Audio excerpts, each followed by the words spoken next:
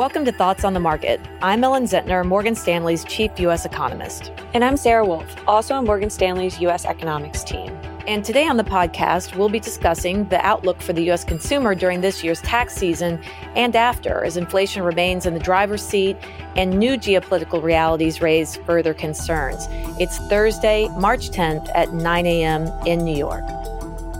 So, Ellen, I know you want to get into the U.S. consumer, but before we dig in, I think it would be useful to hear your view on the overall U.S. economy, especially given the new geopolitical challenges. So I think it's helpful to think about a rule of thumb for the effects of oil on overall GDP. For every 10% sustained increase in oil prices, it shaves off about a tenth on GDP growth. And so when we take into account the rise in energy prices that we've seen thus far, we took down our growth forecast for GDP this year by 0.3 and shaved off an additional tenth when looking further out into 2023.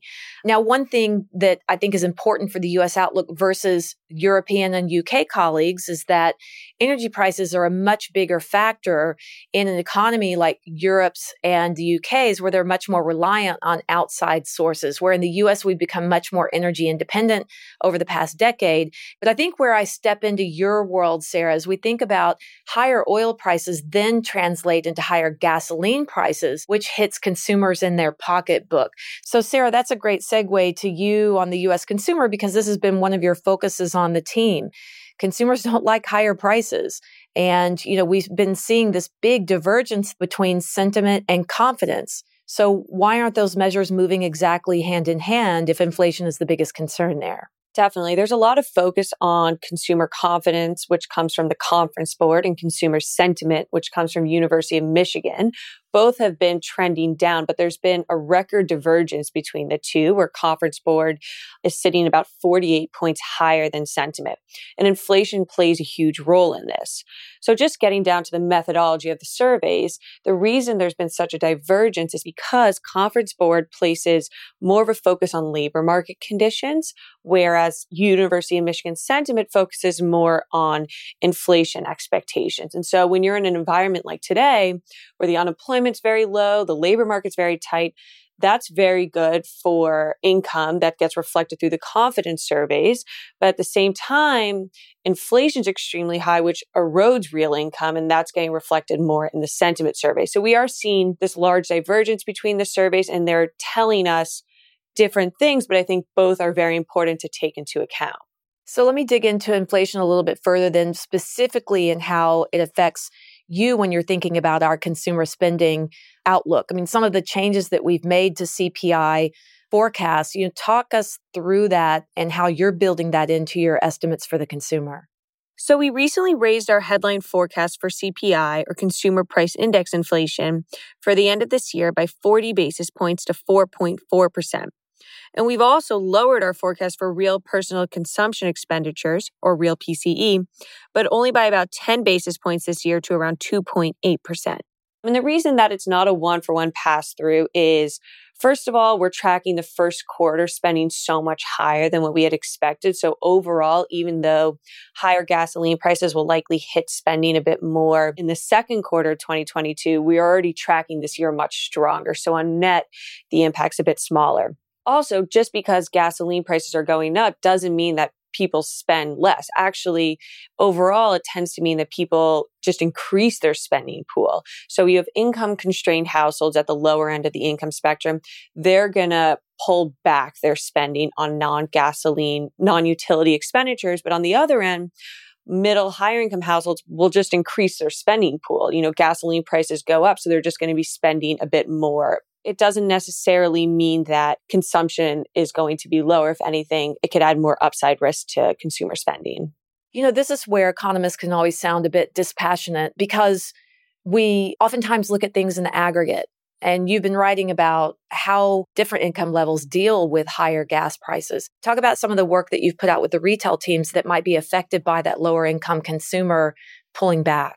Yeah, so just to start off with, when we look at what this is going to cost households at higher gas prices, we estimate that on an annualized basis, it's going to cost households roughly $1,600 more on gasoline and utilities a year. So that's if higher prices that are where they are today last for the entire year.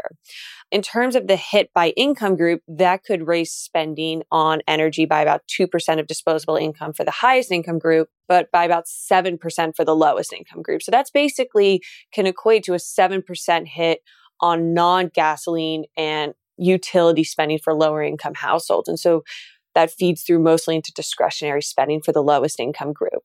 And we did work with our retail teams describing this and talking about how very strong job growth and positive real wages are a tailwind for lower end consumers, but it's not enough to outpace the headwinds of stimulus rolling off on top of higher energy prices, which act as a tax to households. Yeah, so it'll be a little bit more of a struggle for them until we get some alleviation from this price burden.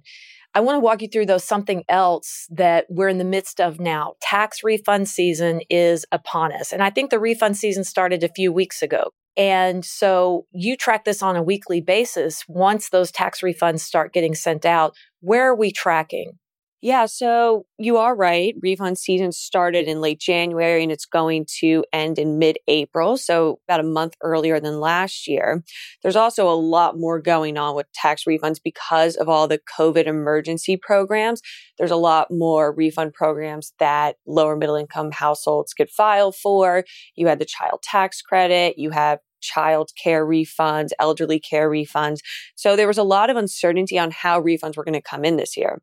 Through the week ending February 25th, the average refund size was roughly $3,500 per person, which is well above the average refund amount during the same week in previous years.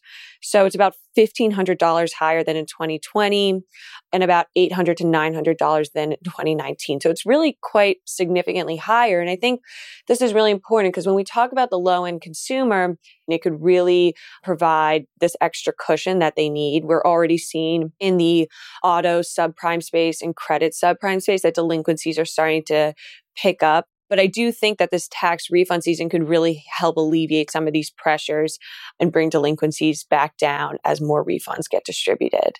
So if I tie a bow around all of this, we still have a constructive outlook on the consumer.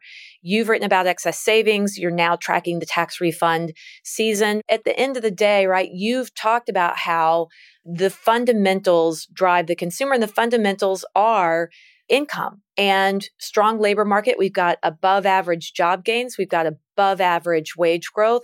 That creates this income proxy for the consumer that looks quite strong. So I think there's a lot more room to absorb the impact of higher prices today in the U.S., and especially when you compare it to some of our other major trading partners. So Sarah, thanks for taking the time to talk. As always, it was great to speak with you, Ellen. And thanks for listening. If you enjoy Thoughts on the Market, please leave us a review on Apple Podcasts and share the podcast with a friend or colleague today. The preceding content is informational only and based on information available when created. It is not an offer or solicitation, nor is it tax or legal advice. It does not consider your financial circumstances and objectives and may not be suitable for you.